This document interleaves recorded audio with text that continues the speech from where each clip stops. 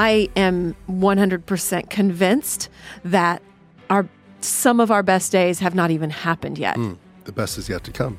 The best is yet to come. And yes, we've had wonderful days behind us, but isn't it a wonderful thought to think that some of our best days haven't even happened yet and they're ahead of us and we have that to look forward to? Everyone you meet every single day is fighting a battle you may know nothing about. We're all in the process of overcoming. I'm Justin Wren, and my story has been heard by millions of people through my book, my TED Talk, podcast interviews, TV shows, professional fighting, and my foundation, Fight for the Forgotten. I believe we are all overcomers if we choose to overcome. We all have the option. I've been given the opportunity to overcome childhood trauma, sexual abuse, immense bullying, depression, suicidal ideation, substance use disorder, and I am a 2-time suicide survivor. We are here to have conversations with some of the greatest minds of our time. Get ready to be inspired and to receive the tools and game plan to win this fight called life. Thank you for being here, for showing up for yourself. You, me, we have overcome 100% of our darkest days. I'm not done yet, and neither are you. This is your invitation to overcome. You ready? Yes. We're doing this. Yes, we are. I love you. I love you too. This is my first time to get to interview you. I just got nervous in my stomach when you said that. Well, Amy Edwards, the producer of this show, thank you so much for being here today. Thank you for having me. Yeah, absolutely. You look beautiful. Thank you. I got to see you naked in the shower today. Oh my gosh. Oh, should I not start off with that? I didn't know we were going to start off with that. I thought, you're in for the show. Yeah, well, I'm trying to get us comfortable doing this because this is my first time being able to interview you. Uh-huh. But we met in Sedona, but how we kind of how I got to ask you out the first time was you interviewing me. That's right. And then we've had numerous conversations on my show. Yep. And on this show, when I've asked you Q&As from your listeners and things like that. Yep. And you're the producer of the show. Yeah. Well, thank you for being here. Well, thank you. No, I'm really excited about this podcast because, one, I know how special and incredible of a human being you are. You inspire me every day, and I don't think that's an exaggeration. I just love having you in my life. And I'm excited to share your story. Thanks. And ask you questions. Okay. And let the listeners get to know you more. And on your show, the Amy Edwards Show, yes, you had a pretty special episode recently. I did. I had my 100th episode. Yep. And it came right at the time that I turned 50. So I shared 50 things that I've learned. Yeah. Mm-hmm. And for the listeners that at least get to watch this on Spotify or YouTube, they'll probably be looking at you and thinking, there's no way she's 50. Well, I'll always take that comment. Good. But it's so true. I mean, people will guess that you're younger than me. People will be inspired that you say you're 50. They're like, what? How do I look like you when I'm your age? And it's pretty awesome. What do you think is a secret to staying young? I think I like that I hit 50 because it just has this impact and this power, like 50. You know, you're an adult when you're 50. There's no question about that. And so I've been embracing it and it feels good. And when people say, wow, I like that, it feels like, yes, you know what? I have learned some things and it helps you. Just that number can be something that helps you step into a more full version of yourself, I think. Yeah. And so that's what I feel like I'm doing. So I'm excited about that. And I'm excited about the next chapter of my life. And I'm excited to keep this youthfulness and this attitude about life that I have worked really hard to foster. So to answer your question, how do I do that? And I guess to broaden the question, okay. It's yes, people say that about your physical appearance. You're beautiful and you look younger. But I also mean, like, I think it's your spirit. I think it's your attitude. I think it's the way you communicate. I think it's the way you use your voice. Because there's people that I personally know in my family that are, say, 58, 59. And honestly, because of their health, because of their habits, because of the way they live their life, and I also think because of their attitude towards life. Mm-hmm. They literally get around like an 80, 90, 100-year-old person. And I don't think I love them, but I don't think there's longevity there where maybe they're on walkers or in wheelchairs or had all these surgeries and been on all these prescription medications. And, I love them and I want the best for them, but it's kind of like, I think it starts in the mind. Mm-hmm. And I think it starts with the way you live your life. Mm-hmm. And so, I'll go to yoga with you and there'll be 20s and 30s-year-old women or men. And you're not just hanging with them. You're a lot of times I see you lapping them, especially whenever we started. I was just like, wow, it was really impressive. Thanks. And I'm so close to you that sometimes I have to zoom out and be like, oh yeah, she's 49, she's 50. This is crazy. Thanks. Or 48. I've been doing yoga for a long time. Right. I started that in college when I was about 19 or 20. I took it as a class in college on a whim because where I grew up in Killeen, Texas, there was no yoga studio. I'm sure there is now, but there was not back then in the 80s. And I wasn't encouraged by my parents to have, I didn't grow up a hippie or anything like that. I wasn't ever really encouraged to have a growth mindset. In fact, back then, nobody even used that term.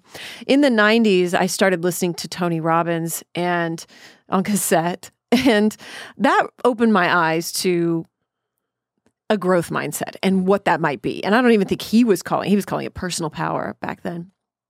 And I just liked this idea of always getting better. And I think that holds forth now as I'm turning 50.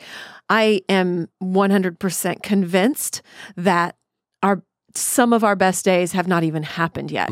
The best is yet to come. The best is yet to come. And yes, we've had wonderful days behind us, but isn't it a wonderful thought to think that some of our best days haven't even happened yet and they're ahead of us and we have that to look forward to? And one of the things when I was just saying that about Tony Robbins, one of the things that he said that has always stayed with me in his tapes back then was he was just enthusiastic about life. Yeah. And he was talking about people. He was talking about, I think he was addressing the way he had been treated in different ways and maybe bullied or whatever.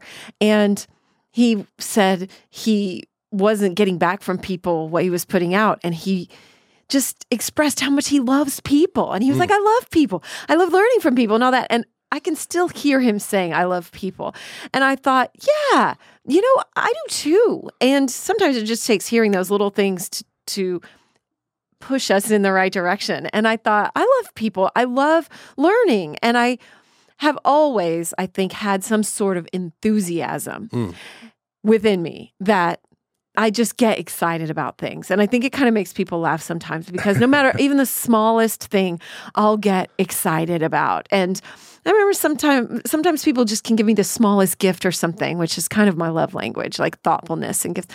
And I just get excited and people will laugh and it goes across the board. I get excited about people. I get excited about small things, big things, things that seem normal or mundane. And I think that can come across as a youthful, radiant quality. Just like there's a childlikeness to it, which I don't do it consciously to do that. Yeah. I just like excited. Maybe it's because my memory kind of sucks. I don't know. And I think it's also because you allow yourself to be excited about stuff without fear of how you're going to be perceived or interpreted. Yeah. Because there's times that we're at the house or that we're out and something will happen. And you'll be like, ooh, look at this, or get excited about something like it might be on the news. Something's coming to town and you get really excited. If you are going to go or not going to go and you're just like, it's really cool. And, you do that too. You do that too. You get very excited and you're willing to share it, which I love that about you. Yeah. And there's an element of looking cool to it, because like you might not look cool if you get excited and you can project what other people are thinking about you or whatever. But I enjoy being excited about things. Yeah. It feels good. It's fun. Does. So being excited about life and being excited to be a lifelong learner, having a growth mindset. A lot of that goes back to even martial arts. When you said that about Tony and you, I started thinking about martial artists and being a lifelong student and thinking that once you go from white to blue to purple to brown to black belt, oftentimes the black belts will say, once I got my black belt, I realized it was time to learn. Mm-hmm. It was time to teach, but it was time to learn. Like there's so much more to learn. And yeah, I agree with that. There is so much more to learn. And sometimes that excitement can get murky with fear and nerves and anxiety, and it can hold you back a little bit when it's crossed that line into fear. And I've definitely been there too. I still am there a lot of times. Just before this podcast, I was a little nervous, you know, rather than just being like, yeah, I'm excited. I was instead crossing over into that fear. And that's been a huge theme throughout my life, is getting past that fear and into more of a excitement or learning mode, rather than letting that fear and doubt dictate my path. Well, so then how would we break that down or discuss it if you were a little nervous before this, or if fear or doubt has ever held you back? How do you overcome fear? How do you overcome doubt? Is it through excitement? No, I don't think it is. I don't think it's through excitement, but I was just reading something about that the other day, about really converting it into enthusiasm and then excitement. And I liked that a lot. And I thought that sounds like a cool process, but I don't think mine has been like that. I think mine has been a very much do it anyway and take my fears and understand that they're indicators that are pushing me out of my comfort zone and expanding that zone into something that will be comfortable down the road. Songwriting was a big one for me because I took up music in my late 30s, learned guitar, and became an independent rock and roll artist around the age of 40. And I released my first album at age 40, I believe, and did it into my first over half of my 40s, and released 5 or 6 albums. Yeah, 5 or 6. And that was insanely challenging for me. And luckily I'm here in Austin, so it was a welcoming environment for that kind of thing. You would think maybe people wouldn't be that way because you're starting late. Because you're starting late, or because maybe there's so many people, people might turn up their noses at it or something, but they're not. People here are very, very welcoming to it, which I was thrilled to find out. But it still was a very scary time to find my voice, to get on stage, to play guitar when I'm not that good, you know, but so what? And, you know, like we wouldn't care if a 15-year-old wasn't very good, but when you're 40, you get in your mind, I have to be good. And you have to work past that and just say, no, this is exhilarating. That was the other word they used. I think it was enthusiasm, excitement, and then exhilaration. And so it is exhilarating once you can actually get past the fear and allow yourself to do it. Yeah. Well, once you get past almost stage fright to go play in front of people, and you get that rush, that endorphin rush from being on stage and people rocking out to your music, there's an exhilaration that comes from seeing other people get excited about what you're passionate about, because you're really taking a leap of faith there. Yeah, you are. You're putting yourself out on a limb. You're choosing to be seen.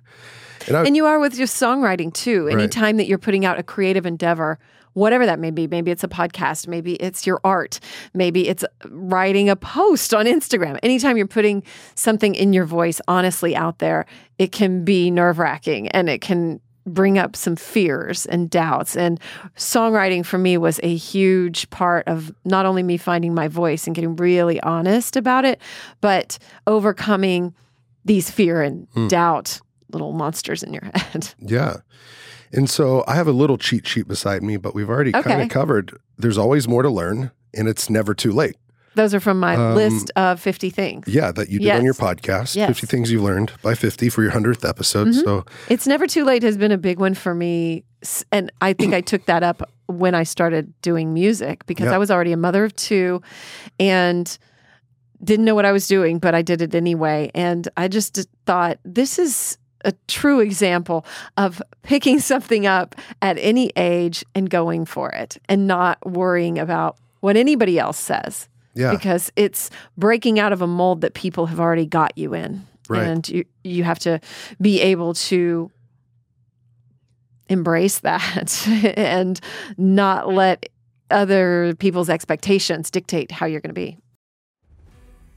This podcast is brought to you by Onnit.com. Onnit.com/overcome. Use the code OVERCOME to save yourself 10% on, I'm holding in my hands, the Alpha Brain Focus Shot. It's in this cool container. Amy's got the website pulled up for you guys watching on YouTube. Did you drink your Focus Shot this morning? Absolutely. I thought you did. I did too. Yeah. How do you like it? Oh my God, I feel so good. I always feel because it's early right now energy. On a Monday. Yeah, you know what? Yeah. This is one of the earliest podcasts we've done. Well, this is early for you. Early for you. Well, to go on the show, yeah, for sure.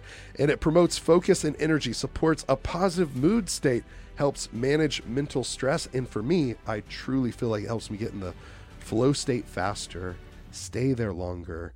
Whether I'm going into sparring, I had one before I went to sparring yesterday, and I had a 4.5 hour training session because they were stacked. I went from 12 to 1:30 and then straight over to the gym from 2 to 4:30, 4:40. Came home tired last night, but I was focused the entire time. I feel like it's very reliable about how I'm going to feel. The more I've used it, the more doing this show, really, the more I'm able to know that when I drink it, I'm going to be on point. My brain's going to be functioning really well. I feel generally good. And that's been so nice to be able to know that it is not going to suddenly make me jittery or suddenly make me feel nauseous or whatever it is. Yeah, well, that for me is important because some of the products with caffeine, which just has some caffeine, but it's like plant-based and it's healthy and it's a low dose. It's not jittery bad. It's not jittery at all. And sometimes I'll have, one of those energy drinks or something, and then I'm over-caffeinated, overstimulated, and then I feel like I can't think as good. That's not good. Because it's bothering me. Yeah. And all the Alpha Brain line is super reliable. The capsules, my favorites, one of my favorites are the Instant, then the Black Label, and my all-time favorite is what we're talking about now, the Alpha Brain Focus Shots. They're incredibly good tasting. The tropical flavor, they also have peach, I believe, but mine's the tropical because it's passion fruit. And that's it delivers consistently. And sometimes I'll take one and I'll split it between two smoothies when I make it for us in the morning. I'll just throw a little bit in each and just adds a little something to like our protein powder and the fruit and whatever else we've got in there. Yeah, and thank you so much, Onnit, for supporting me, my comeback to fighting, Fight for the Forgotten, and this podcast. They make it possible. So please support our sponsors, who honestly I think have the best supplement line in the world. And our favorite products, Alpha Brain or Total Human, get the best in one packet, a morning support and a night support. Thank you for being here with Overcome with Justin Wren and Onnit.com. Be sure to use that code. Use the code Overcome. Yep. Save yourself some money.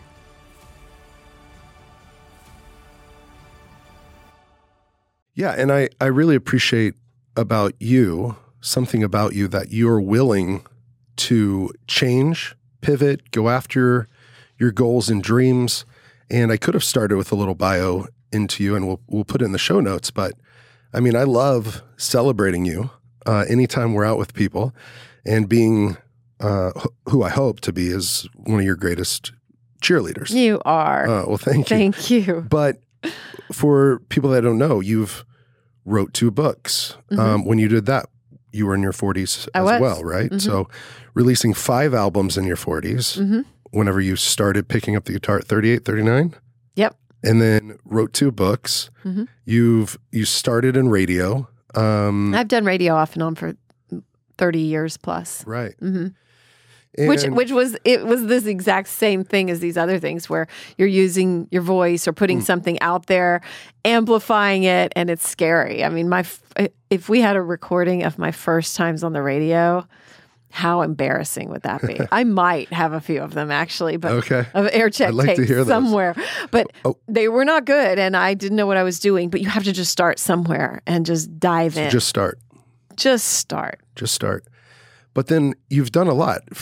You've gotten into acting, you do voice work. I mean, I'll wake up and you say you weren't that good when you started, but whenever I first moved in and I was waking up, you're doing the Austin news or weather or tech reports, and you're just crushing it, or you're reading ads for these other companies. And it's really inspiring that you can just say, oh, I'm going to do that. And then you go for it. Thanks. Yeah.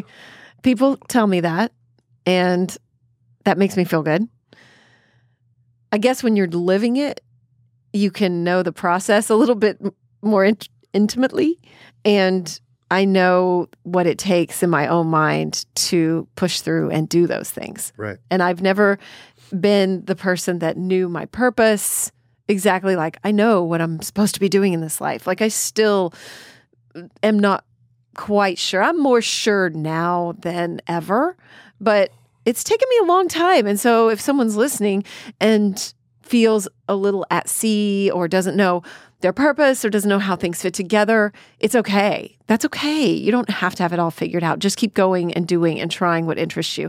And one of these days, it's going to start to make a little bit more sense. Yeah, absolutely.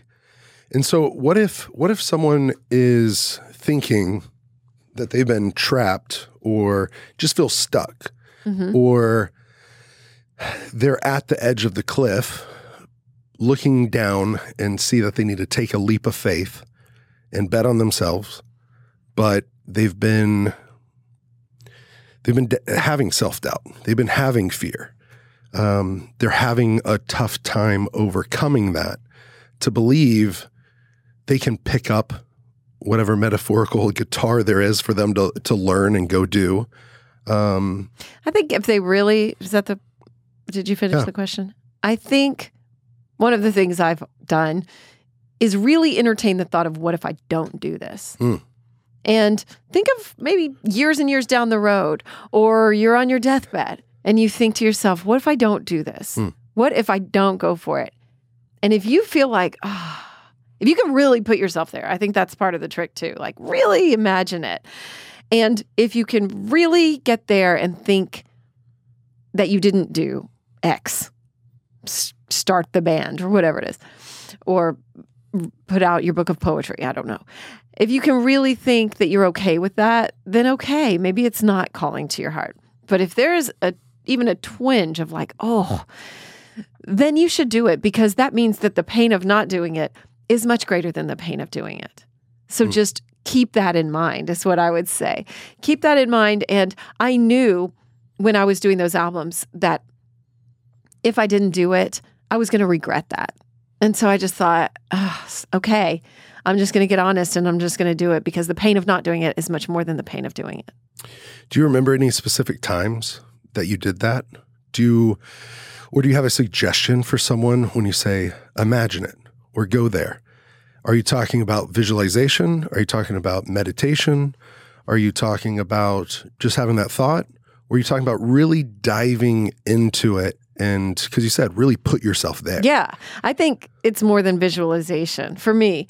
And sometimes I will close my eyes and really try to deeply feel what that feels like to be at the end of your life, or to be older, or just at some juncture where you have had time pass.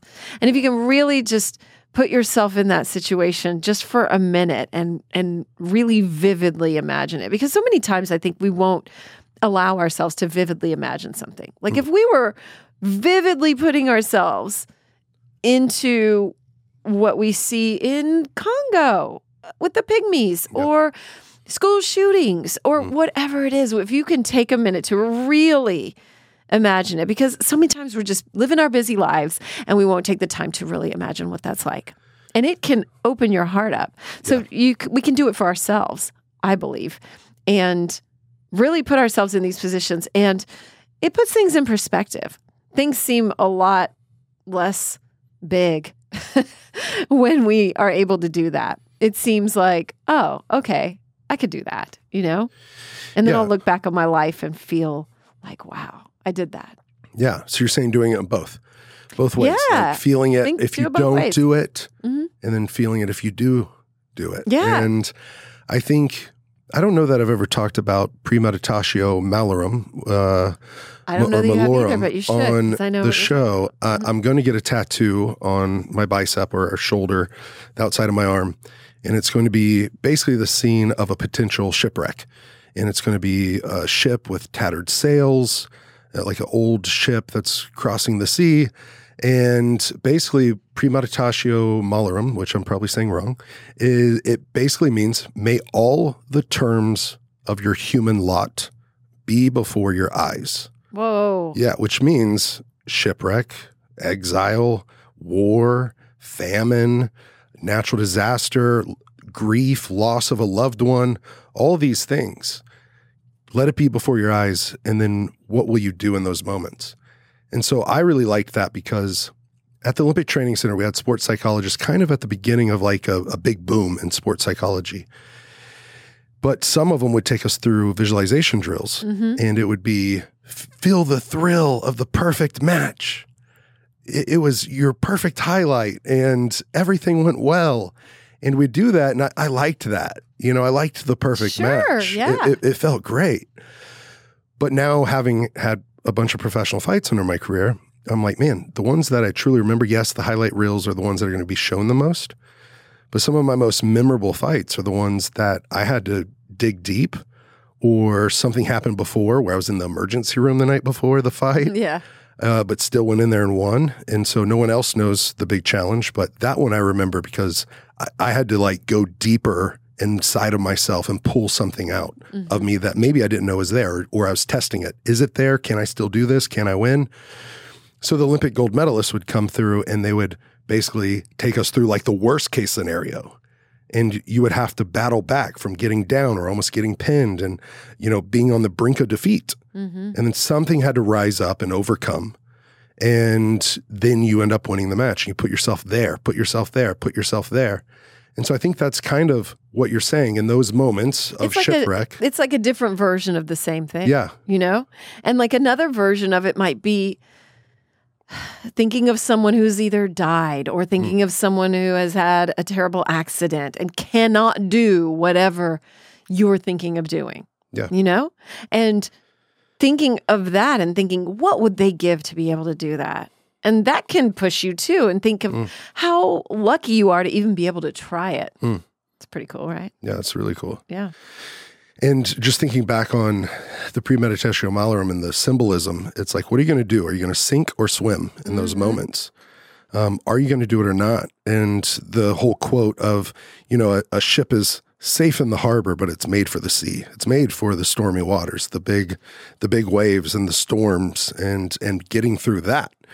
And so I like thinking of that. And then I love that. Yeah. And what you just said reminded me of Matt Vincent, because he's been on the show and we were just with him the other day.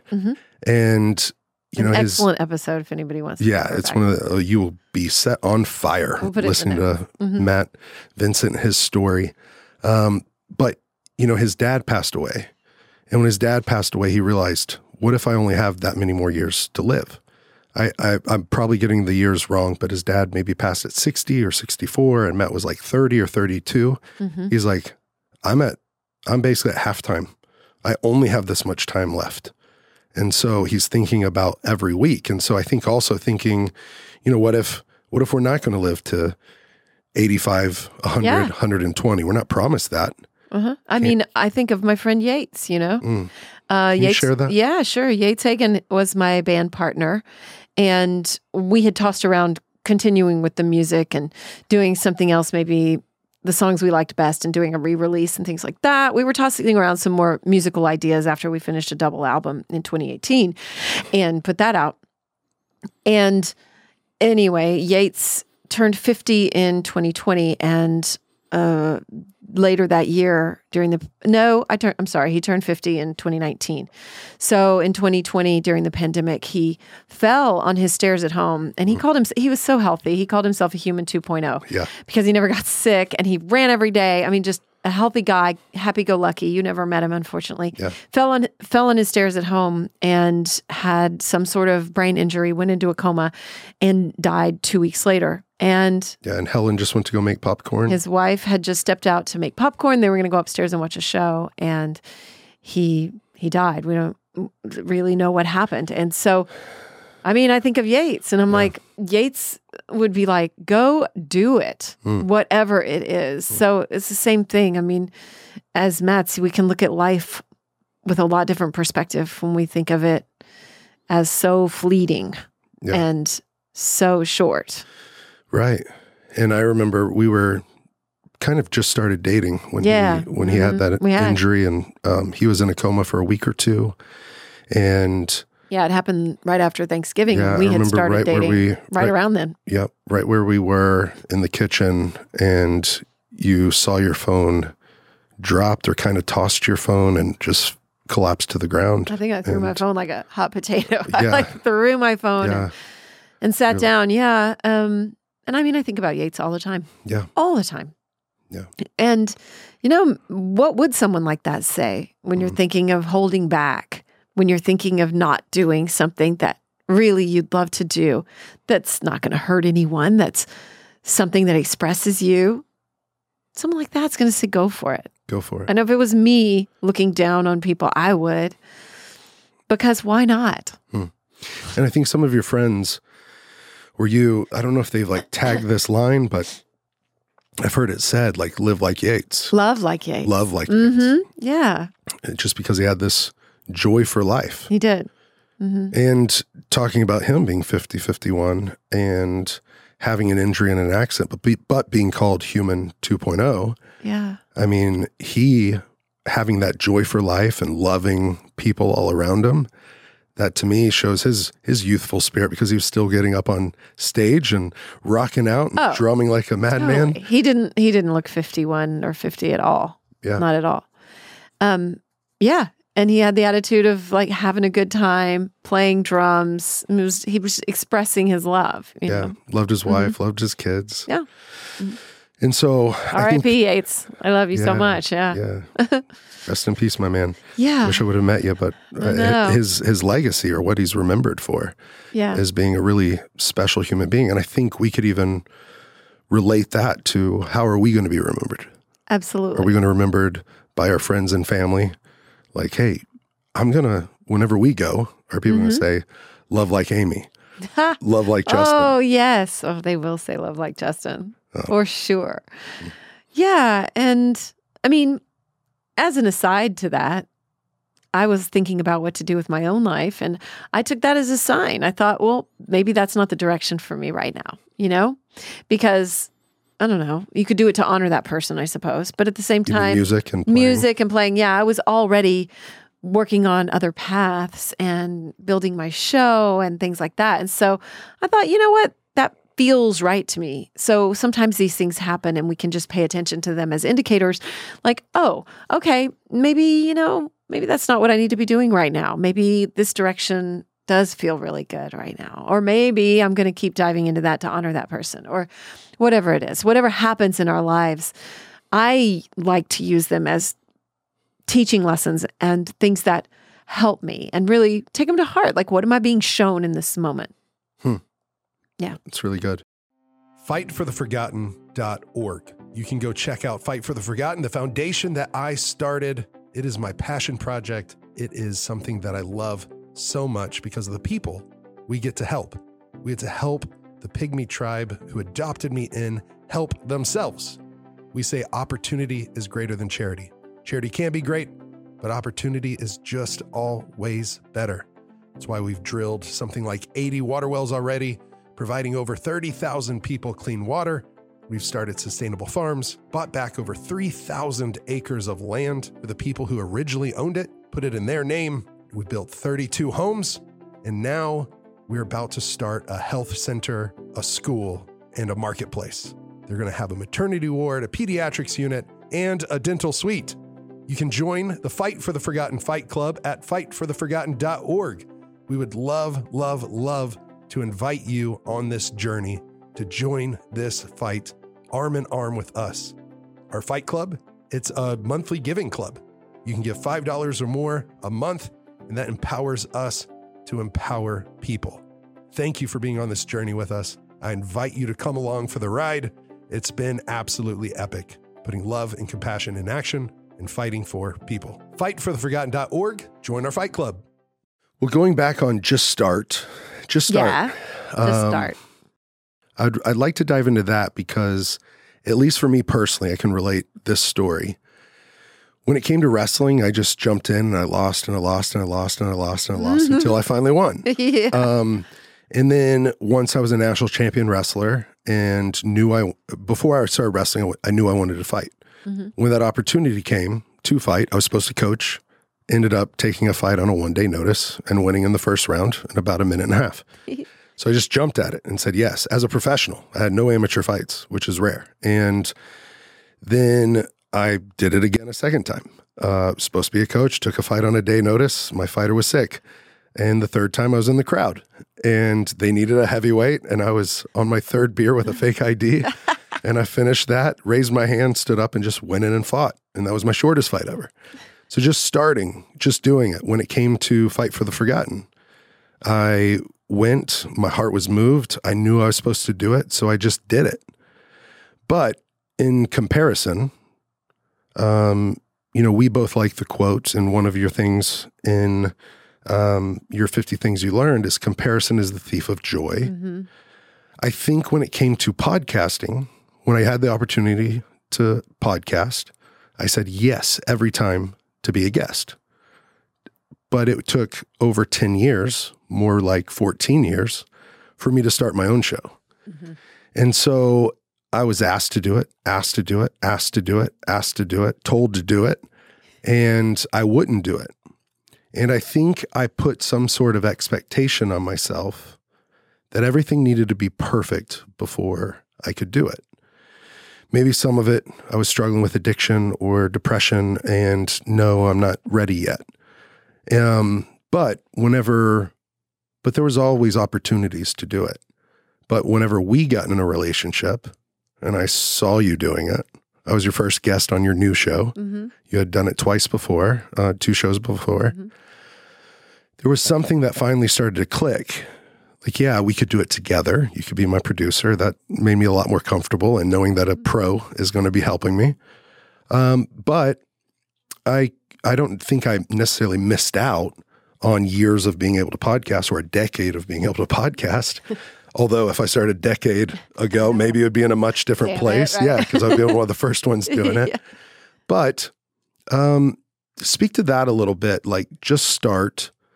But also, like, I just want at least whoever's listening to know that because of our relationship and because of the kind of person you are, an inspiration to me that you are, like it had me be able to believe that, oh, I could really do this. Mm-hmm. And I should really do this. Like the time is now, so it's go time. Mm-hmm. And, but for someone wanting to start that has said no for 10 plus years, and you just being able to start, knowing that it won't be perfect right at first, how would you see that or that perspective? And you said it in there because you said, you waited and waited because you wanted it to be perfect in some way. Mm-hmm. And we have to remind ourselves that it's not going to be perfect the first time. The first version of anything sucks. Look at TV show pilots. Look at a TV show that's epic like Seinfeld that was well loved. I mean, if you watch the first episode, it's not good. Mm. And the first one is never going to be your best effort. So you just have to dive in. But it's hard to remember that because you look around at everybody else and think that they've got it all figured out. And so that's where that comparison comes in. And I did not jump into this Amy Edwards show feeling like I was just ready to start knowing it wasn't going to be perfect.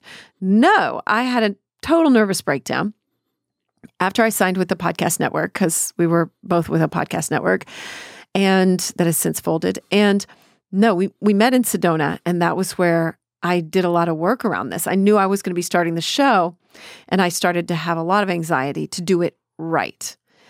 As if I'd done it right before every time in the first time, which I hadn't, not with songwriting, not with motherhood, not with marriage, not with name something, right? And so in Sedona, I had a real issue. We did a breathwork ceremony out there. You were there. And I lost my mind kind of because I thought, I can't even do this breathwork ceremony right because I didn't feel like I was doing it right. And I thought, isn't this just typical of me? I can't do anything right because my mind gets away from me and I have a hard time with negative thoughts ruminating, which we can talk about in a few minutes. Mm. And so it was just another way that I don't do it right. And I thought, Why am I even here? What the hell? I don't know what I'm doing. I'm not contributing anything worthwhile. I don't know how to do it right. And that night I almost left Sedona. I had a real breakdown, and in that moment, there was people around you having experiences, and so maybe you were comparing. Oh, in the breath work? 100%. This person's getting something, this person's getting something, but I'm not. So that comparison is the thief of joy. People sounded like they were having the most epic experiences of their life.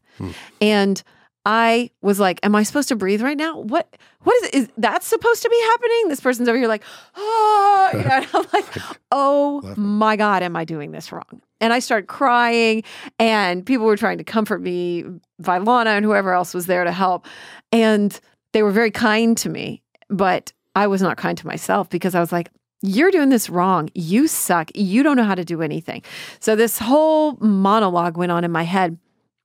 And that night I thought, I should just leave. This is so stupid because just like this breath work, I don't know what I'm doing with the podcast. I don't know what I'm doing with anything. I need to just quit. I need to go get a job and just give it all up because who are you kidding? You can't even do the breath work. You know, how many times we get so down on ourselves. And so I reached out to one of the coaches and she said, just hang in there because the next day, Caitlin Howe, yes. And so I was glad she did. And so I decided to just hang in there and not fly home. And the next day we had a soul wander, which basically meant you wander around outdoors in Sedona without knowing the way back or knowing where you're going for 5 hours, and you just basically commune with nature. And I thought, well, that sounds horrible, because I need a map. And one of my things is I like lists and I like maps. You know how much I like a map. Yeah. My kids will be like, oh, Mom, here's a map, you know, because I love a map. I love to know the way. I like to see the way. I like to know where I'm going. I like to see the destination. And life is not like that. Nothing's like that. And as I did that soul wander, I had to tap into, it's okay however you go. There's no right way and there's no wrong way. Because right before that, I had been up in my head like, oh, I better listen to Joe Rogan. I better listen to all these other popular podcasts, Gabby Bernstein, whoever, and figure out how they do it and take notes and write it down and structure it that way and blah, blah, blah. And we can get so caught up in the perfection of it and the right way, which doesn't exist. And it can stymie us and it can hold us back. And as I did that soul wander in nature that day, and we weren't supposed to use our phones or anything. So I just wandered and I found my own path that probably no one has ever walked before, that exact path. And the path back. And that's a beautiful thing because that is truly life. The path we walk is only our own. There's no right way. There's no wrong way to do you and to do me. And I had to let that old stuff go, let all those old things that were going through my head go, and trust that there's no right way and there's no wrong way. And it still gets the best of me from time to time. I still think, am I doing this wrong? Am I doing this right? But I have to, and I think about it as a mom. I think about it as a partner. I think about it no matter what situation. And I have to actively work to release, to be aware of those and to release those thoughts and remember that there is no right way and there is no wrong way. And on my first episode of the Amy Edwards Show, I talked about this exact thing. I talked about starting, and if anybody wants to reference that, it's there. And I talked about starting, and I talked about no right way and no wrong way, and only your way. And even if you go through addiction, even if you go through hard times, even if you screw up royally, that's still part of your path, and it's okay. And that's your way. No right, no wrong. Yeah, I like that. And thanks. Yeah, I do. I like that. And I mean, yesterday I bought a book called Goal Mapping, right? And there's a way to map it out with hopes and dreams and goals and to get there. I mean, that it's like that title was made for someone like me. Yeah. Like, great, show me the way. Yeah. But well, I like there isn't really a way. You reminded me, like, have the plans, but be agile or flexible, or knowing that it's not. There's a quote. It's something about man man makes his plans and God laughs. Yeah. Type thing, right? Yeah. And so you can make a plan and you can go after it. Giving birth is exactly like that. They say the more detailed, you can write a birth plan. I don't know if you know this. A lot of people share it with me. Write a birth plan, and that's a thing. And so they say, though, hey, if you're writing a birth plan, be careful, because the more detailed your birth plan is, the more sure that we are that things are going to go completely differently. Yeah. And so if you would have had a birth plan, how many? Do you think I didn't? Oh, okay. So you did, and then how did it turn out? Oh, I did. I thought probably thought it was going to be 2 or 3 or 4 hours. I thought I'm going to be one of these like goddess babes that just has natural childbirth and, basically squats down and gives birth having an orgasm or something. And and I thought, yeah, that'll be me. I'm really able to do this. And I'm strong, which I am strong. I'm physically pretty strong and all that. And my birthing of my first child went nothing like that. I had what they labeled an uncooperative cervix. I don't know how to fix that, and I was in labor for 17 hours. Were you like, did you have a mantra like, cooperate with me? I wasn't that good at visualizing then. I should have visualized my cervix like opening. But I made the birth plan and then got there to the hospital after my water broke, and I thought, well, I'm going to try to have natural childbirth. And because for some reason I thought they were like, giving awards for that, you hear people say, oh, she had natural childbirth. And it's like, whoa. And so I guess I wanted to brag about that or something, which who cares? No one cares. And I mean, I guess like I hear women that did that and I'm like, wow, I admire that, but I didn't do it. And you know what? No one's giving out awards. And at the end of the day, you didn't do it. Why? How many hours was it? No one cares. I was in labor all night from about 7 p.m. to 6 a.m. Trying to have natural childbirth. And that's when they came back in and they checked me and they were like, well, you have an uncooperative cervix. I hadn't dilated. You have to go for up about to 10. 11 to 12 hours? You have to go to 10 centimeters. And I was still at 1. Oh my goodness. And I just started crying. And the nurses you've already tried for like 11 or 12 hours. Yeah.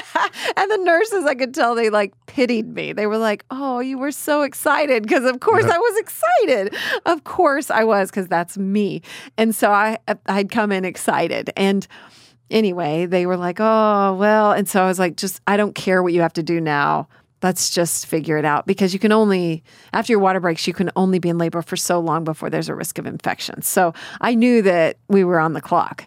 And so anyway, it was another however many hours after that. And they finally got an epidural, and then I got Pitocin or whatever they had to do to me. I don't know. And then she was turned the wrong way.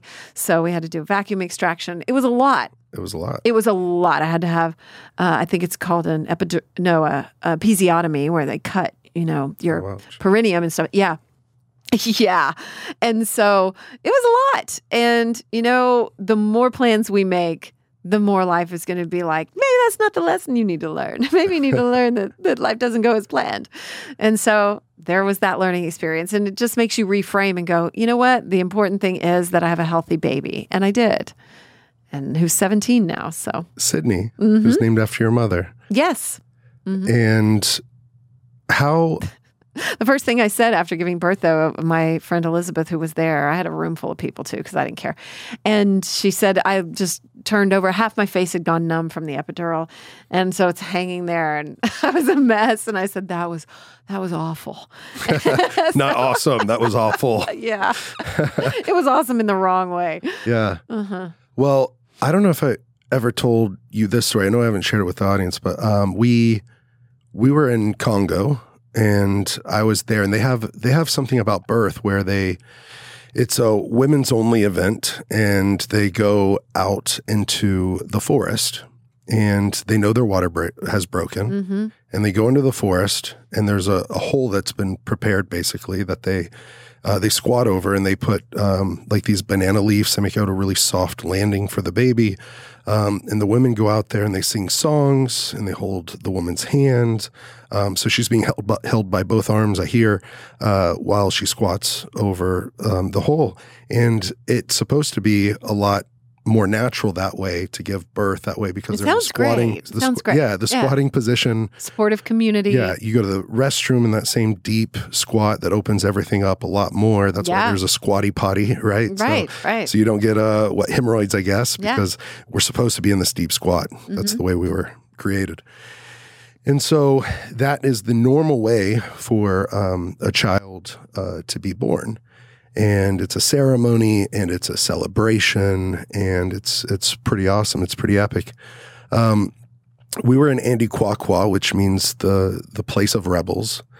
And there was a woman there that was having a bad headache. And so I took her some ibuprofen. It was ibuprofen. Maybe I took her Tylenol and gave her that and made sure she hydrated with the new well that we had just drilled. And so there was already a well celebration, and it was awesome to be able to give her clean water from the well. Yes. So it was meaningful, but I wanted her to have relief from her headache. And I'm sitting outside maybe 20 minutes later. 20 minutes later, and there's women that have been checking on her in the hut because she was having an extreme headache. And she was sweating, and I was hoping it wasn't malaria. And then all of a sudden I heard them saying, Mabuti Mangbo, Mabuti Mangbo. That's your name. Yeah, the big pygmy. Mabuti Mangbo. And other women are saying, Mabuti Mangbo. And it's Mabuti Mangbo. And then they say Justin. And it's Mabuti Mangbo, Justin. And they never said my name, Justin. I was just Efeosa or Mabuti Mangbo. And they're saying it. I try to walk over there to the hut. I was kind of by the fire. And I try to walk over to the hut, and I start to go in. And I'm like, I'm basically saying hello, and can I come in Swahili? And then all of a sudden women are pushing on my belly and like pushing me out of the hut, like don't come in here type thing. And so I walk out, and they keep saying, Mabuti Mangbo, Justin. All of a sudden the grandmothers and the elders of the village, the women, they start grabbing these sticks, like twigs almost, and they start coming over, and they're hitting other men. They're hitting me, not like hard, but they're like hitting us. And the men start kind of running, and I'm like trying to figure out what's going on, and I'm kind of running, following the men, and they're laughing, and the women are laughing, and I'm like, what in the heck is going on? Like the women are all hitting the men. Like what is happening? And the little girls are, and they're hitting the little boys, all this different stuff. And then they grab me by the hand. The oldest woman in the village grabs me by the hand, and I see the husbands also grab by the hand, and they start to walk us into the hut. And basically she had just given birth. And they literally named the child Mabuti Mangbo, Justin. Oh. So they named the kiddo after me, the big pygmy Justin. And I was like, what? And it was such an honor. I was incredibly grateful. And that little guy was a boy, obviously. And he gets to start off his life on new land with new water wells and all that stuff. But have you followed up? Do you know anything about this? Yeah, absolutely. He's doing good. And he's probably 5 now, so I'd love to go back and see him. And anyways, I just think of that and how insane it is that they didn't even get to prepare. They didn't even get to set up the hole, have the ceremony, go into the forest. She thought she was having a headache. I was thinking she might have malaria. And then she was literally in labor, having birth. And so they didn't think she was going to have birth for another month or 2. Wow. Anyways, a story on birth, a story on labor. Totally. Things don't go always as planned. And then even for no matter what. Yeah. Right. And so a little premature, but the baby was healthy and awesome, and it was awesome to see and no that matter little boy. what your story is, no matter how it ends up for you, it's okay, because that woman might have even compared like, oh, I didn't get the experience that other women have, or whatever it is. No matter where we are, we might compare. I don't know Yeah, what she thought, but you know, we can hear all these stories, or I can hear about how beautiful their ceremonies are and think, wow, you know, I can't compare to that, you know. But I was blessed and fortunate to be in a hospital where they did have what was necessary to help a baby that was turned the wrong way and was jaundiced when she came out and blah, blah, blah. You know, so it's just, again, part of that path, part of your path. Like, it doesn't matter. It's just your path. Like, it's not right or wrong. Yeah. And, I mean, I get the added bonus of saying to my daughter now, I was in labor with you for 17 hours. So. 17 hours. Yes. That's a long time. Oh. So I can lord that over her for the rest of her life, which is wonderful. Yeah. And, just for the listeners and you, the reason they were chasing us with sticks and hitting us in the backs of the legs and on our backs and all this other stuff is because they're like, basically in their culture, they're like, you caused this pain. You get to experience men, you men never experience the pains of childbirth. So this is for you. This is yours. Good. Let's put that tradition in the United States. Right? So it was funny. We had so much fun laughing, and we feasted after that. And so I love that. And I love your story there. And well, thanks. Yeah. I appreciate it. One thing I was going to, it backed out of it. But one thing I was going to talk about was yesterday. Okay. Yesterday, we had a fun experience because I would say we were with some of the most epic human beings that we get to know in this lifetime. Mm-hmm. Hannah Eden, who's been a guest of the show, and her son, her husband, Paulo, who on the show, people remember her calling him Turbo. Matt Vincent was in town with Brant, who I got to go on the motorcycle trip with. And those two, Matt and Hannah, are both On It pros. We were with, who else? We were with Socrates. Aaron. We were with Aaron Alexander, who's also been a guest of this show, and his girlfriend, Anna, who's a powerhouse human. She's been on my show. Yeah. They both have. Yeah. And so basically we were with a bunch of power couples. Yeah. And incredible human beings that Hannah and them all brought together. And there was a moment that we did breath work. And even before that, you and I were sharing our story of how we met, but also how we went through my battle with addiction and your struggle loving someone with addiction and me going to rehab. And anyways, I just sent a text like with everyone that was there, telling them I love them and why I love them. And it was a novel length of a text. But someone in there said, actually it was Socrates. He said, I'll just read one little part, but it was Justin and Amy, your story inspired me and I had goosebumps when you were telling us. And there's a bunch more from everybody that was there. And it was just so sweet. But I started thinking I thought about how fun it was to be inspired by them, by encouraging them with our story. But then also we can talk about all this, that moment sharing the story, but also the moment of both you and Socrates.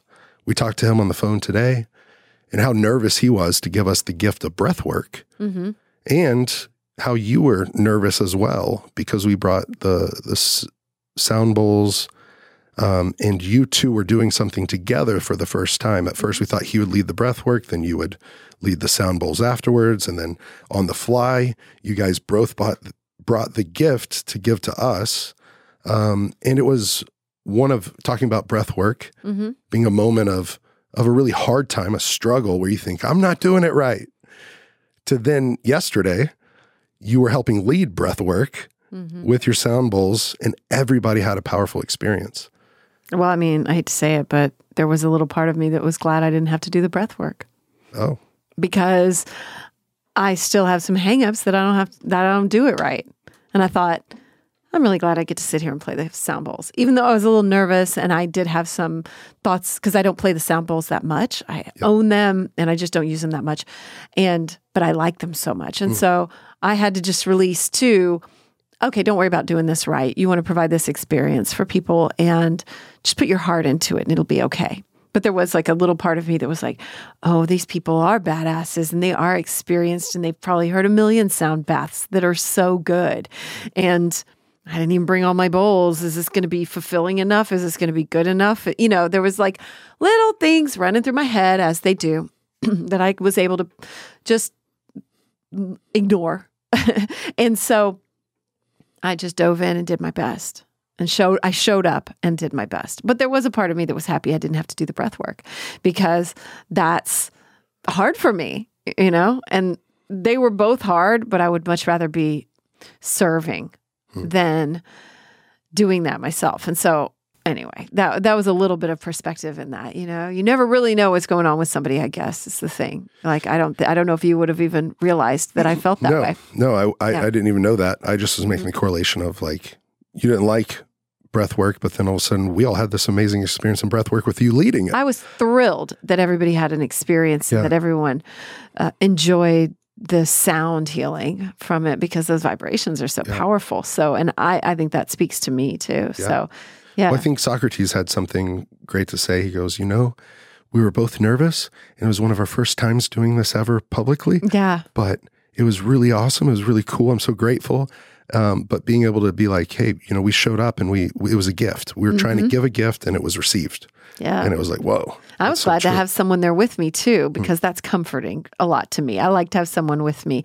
And when you're pushing yourself and doing something alone, it's a more vulnerable space. Yeah. It's playing alone versus being in a band. You have each other to lean on and lift each other up. And when it's all you, it's just all you. I mean, I'm sure you know that because you don't play team sports, right. Yeah. And so it is you. It is you. But they're also in that moment of fighting, it's all you, and there's no excuses, but you do have cornermen and coaches and training partners that have all helped you get there. So you feel their energy in there with you. And there's another component of that feels very powerful. Like, yes, it is me. Yeah. I do have power in this moment. Yeah. But I also think even breaking that down with you and Socrates, y'all both being, the plan was maybe him leading first, then you playing. Maybe both of you were nervous, and that's why you got together. Yeah. But it was exactly what it was supposed to be. Yeah. By y'all being vulnerable together, leaning on each other. How much of it do you think is just showing up? 80, 90%? I mean, nearly all of it. Nearly all of it, just showing up. Just showing up. And then just bringing your energy. Yeah. I mean, preparation is nice too. But if you just show up and listen and do your best, that's going to be enough. At least it has been in my experience a lot of times. And if you relax a little bit, I think there's definitely a relaxation to it. If you get too up in your head and too tense about it, that can show.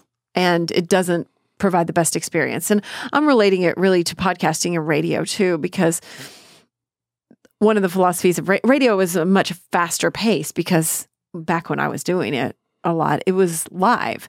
And so you show up and you just do your best in that moment. And you really have to listen, and you really have to tune in, and you really have to think on your feet more. And those are all muscles that get stronger with time, of course.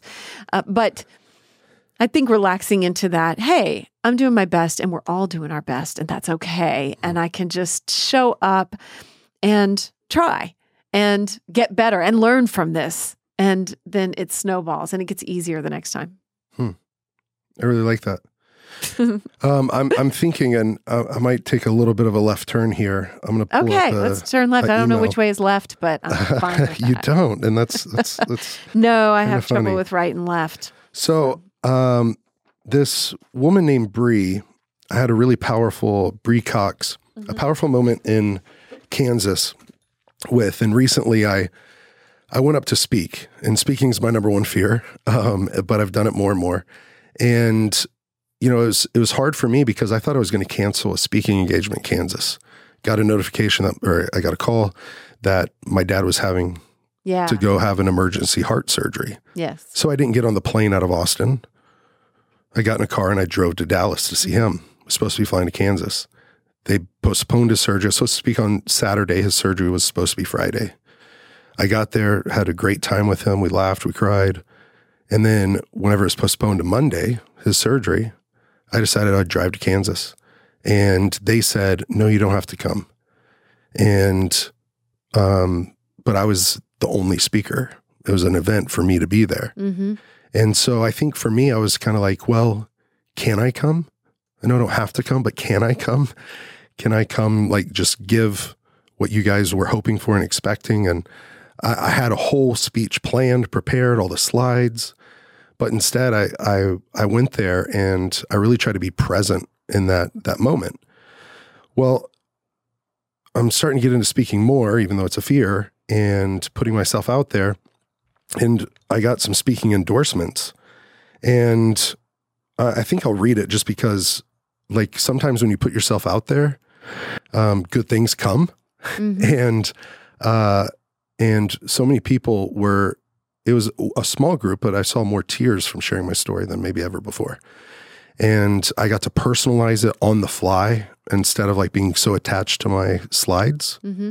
I think that really made it more fresh and more real and more vulnerable, to know some of the stories from talking with them and saying, oh, this person went through this recently. And this person, there was a little girl and she jumped off a cliff, her first time ever cliff diving, boating for a holiday. Yeah. And whenever she's like 7-8 years old and her brothers are older, teenagers, and she was the first one to jump in after her dad. And, I mean, that speaks to people's hearts. You were listening to them and then reflecting it back. You know, you were doing it more on the fly. You were showing up and doing the best you could, but also really participating with those people. Yeah. Well, the little girl, I got to use her as an example of taking a leap of faith. And she took that leap. And when she hit funny and she busted her nose and blood all over. Her dad swam over. She's crying. And it's scary, and she's crying, she's seeing all her blood, and she asked her dad, how do I get this blood off me? He goes, put your face back in the water and shake your head. And so she did, and then she came up, she goes, is it gone? And he goes, yeah, it's gone.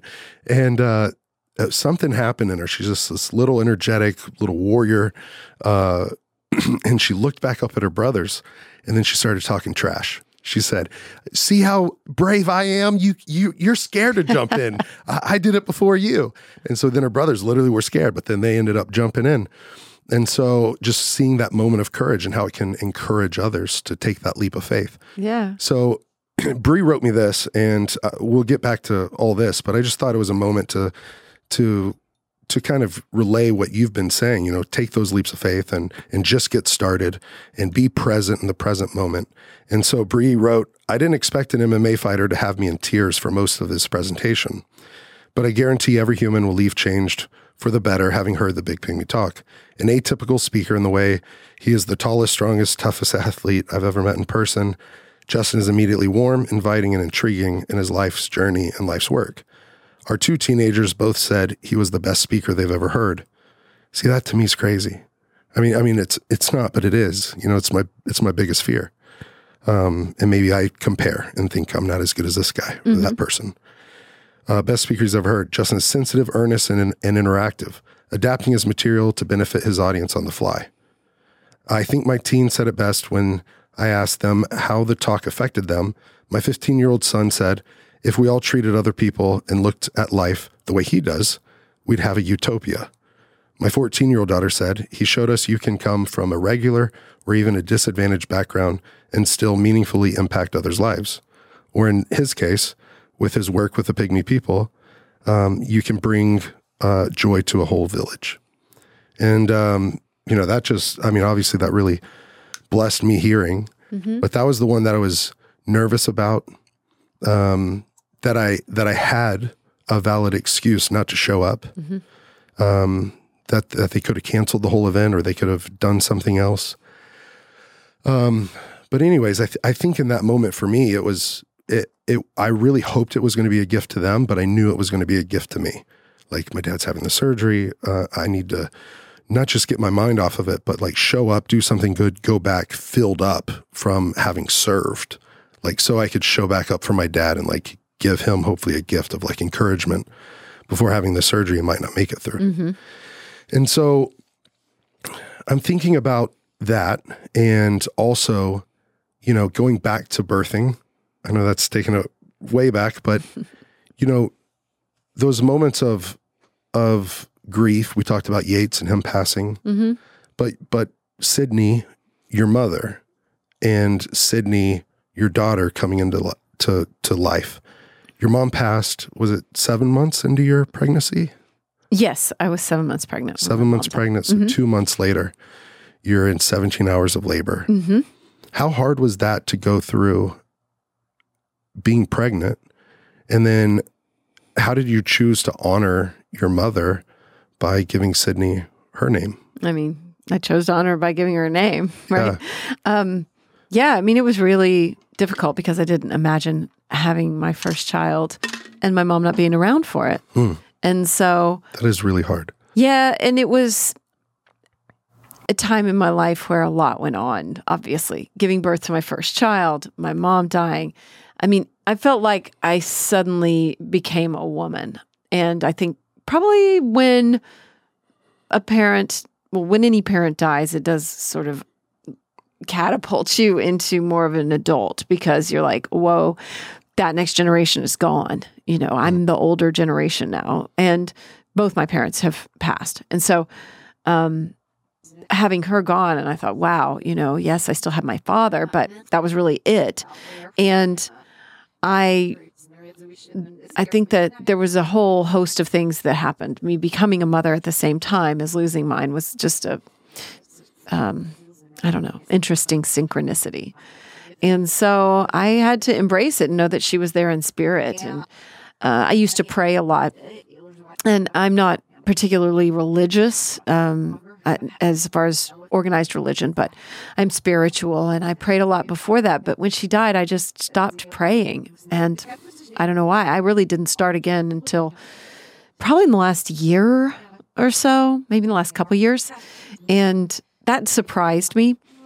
But I just stopped, and I still am not sure why. And it just affected me in some ways that I think were bigger than just your mom passing. I feel like I had to grow up a lot and be a mom and show up in a whole different way. My life, when you have your first child, your life does a 180 as a woman. As a man, I don't think so much. Yes, it's a huge change. But as a woman, your life is not your own anymore. And I understood that in a whole new way. And around that same time, I changed. And over the course of the next year, my marriage started to fall apart, and I broke my leg really severely. And had to have surgery. I had to have surgery. I have a metal plate in my leg and a lot of pins. I smashed my tibial plateau and tore my ACL. And so it was jarring in many ways. And then after that, I had to learn to walk again. At the same time, my daughter was learning to walk. And then... Wow. Yeah. And then split up with my husband, my first husband. And so her dad. And so it was a huge life change. And a huge life change is. And that was a monumental part of my life, time in my life, in my early 30s. And they all impact, all those things just combined to impact me, to make me grow up and make me show up. And that's what I did for the most part, Grow up and show up. Grow up and show up. Mm-hmm. Yeah. Because when you've got a kid, you can not show up, but I don't consider that an option. Yeah. Mm-hmm. Yeah. I guess it's an option, but it's not ever going to be the option I choose. So. And then part of your 50 things you've learned is... And can I just add on to that too? Yeah, please. And I think that there was a lot in there too for becoming a mother for my child to see who I really was and for me to step into myself more honestly. And I think that's part of why I got a divorce. And I think that's part of all of it. My body broke in a way. I had to learn things anew. My mother was gone, and I had to think, what am I really going to show this child? And that was when I started writing my first book, right around that time. It took me 12 plus years to get it out, but that's how books go. And so anyway, I just wanted to tack that on there too. Yeah. And when you say you're not necessarily religious, but you're spiritual, like I really appreciate how you look at life, how you look at this source of love, God, before we started this podcast, we said a quick prayer, and you've been asking me since I had my car accident, have you prayed? Have you prayed for your body? Have you prayed for to get better? Have you prayed for this situation with something else that's going on? And there's times that you and I pray together. I hadn't been recently. And I don't know why. Yeah.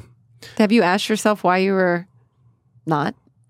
I think being in pain, I think being tired that usually and distracted. makes people pray. Yeah, you're right. You're right. I think there is something beautiful about prayer and then praise, whether it's praising God or just acknowledging the universe and just praising and doing it at the same time. I've heard someone once before, and I really like this. I took hold of it, that like the two wings you flap at the same time are prayer and praise, and that's how you like soar on wings. Oh, I like that. Like eagles. Mm-hmm. But they basically said like soar or rise above your problems, like whatever it is, or rise out of that valley. And they're basically saying it's easy to pray when things aren't good. Right. Or it's easy to pray when things are bad. Or, you're in pain. Or like I said, though these should be easy. And then he also said on the flip side, it's easy to praise when everything's good. Whenever everything's going right, or it's easy to be grateful when when you're rocking it, when you get a raise, or when this deal goes through, or when you get a victory, it's easy to do it then. Yeah. But he said it's hard to pray when things are good. To switch those two. Yep, and it's hard to praise when things are bad. Mm-hmm. But try doing them together. A bird doesn't fly by flapping its left wing or flapping its right wing. It has to do them together. Yeah. And so anyways, I liked that. And so, this conversation is going to help me go back to that. Yeah. And those have been the best times of my life whenever I'm doing them together. Yeah. Yeah. I love that. Yeah. I agree. I think that's a really beautiful way to look at it. And I've had to come into my own on that too, but I completely agree. It's when we find it's in flow and it's easy, take note of those moments and then try to apply them when it's hard, right? Because it's true that this too shall pass when you're in the dark times, but that's also true for the amazing, awesome times that are so good. They shall pass too. It all passes. And so how can we apply those really basic things to any situation? Yeah, and not letting your routine or habits in the good times that got you to the good times all of a sudden halt or stop as soon as like life happens.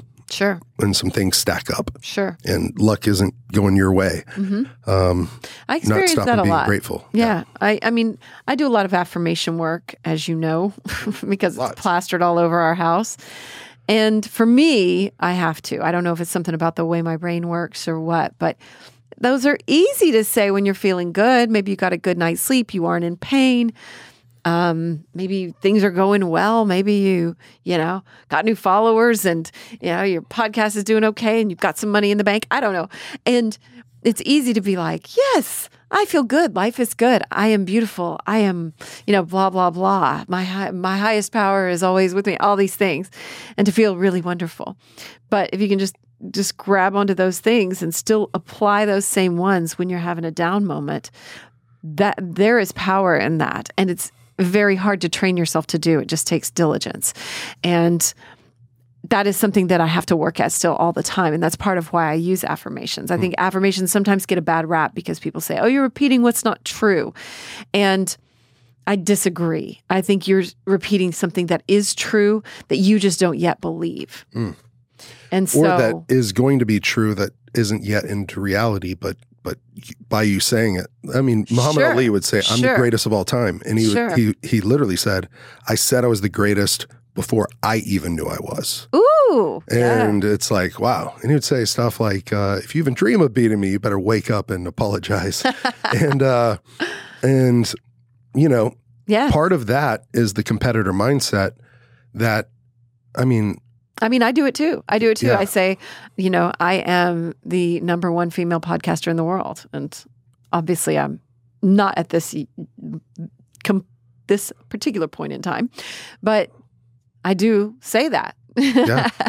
Yeah. Well, how important are affirmations? Because just to set it up, there are affirmations all over our house. Yes. On most of the mirrors, the mirror in our bedroom, the mirror in our bathroom, mirrors downstairs, I think have a couple. And they're even on the wall in the bathroom. And whenever you take a shower and you turn it to cold, you'll because the glass is clear and you can see the mirror, you'll be reading those as you're in the cold shower, like basically declaring them over yourself, over your life, and bringing those into existence. They're really important to me. And that was one of the main things I wanted to say today, because I had to think about, what have I really overcome? And so much of what I've overcome, yes, we all have stories, and yes, my parents died and things like that, divorces, depression, whatever it is. But for me, one of the main things that I've had to overcome is my own mind. Negative ruminations? Ruminations, yes. I am a ruminator. I saw that you wrote, negative ruminations are not normal. I did write that on the 50 things because that is something that I have learned. From as long as I can remember, laying in bed at night, falling asleep, I would go over and over either negative situations or negative thoughts about myself and beat myself up about things. And never was I falling asleep lifting myself up. Never was I falling asleep loving myself. And I didn't even understand that people didn't do this. I really didn't even know it wasn't normal until a few years ago. And I had never even heard of the phrase or the word ruminations.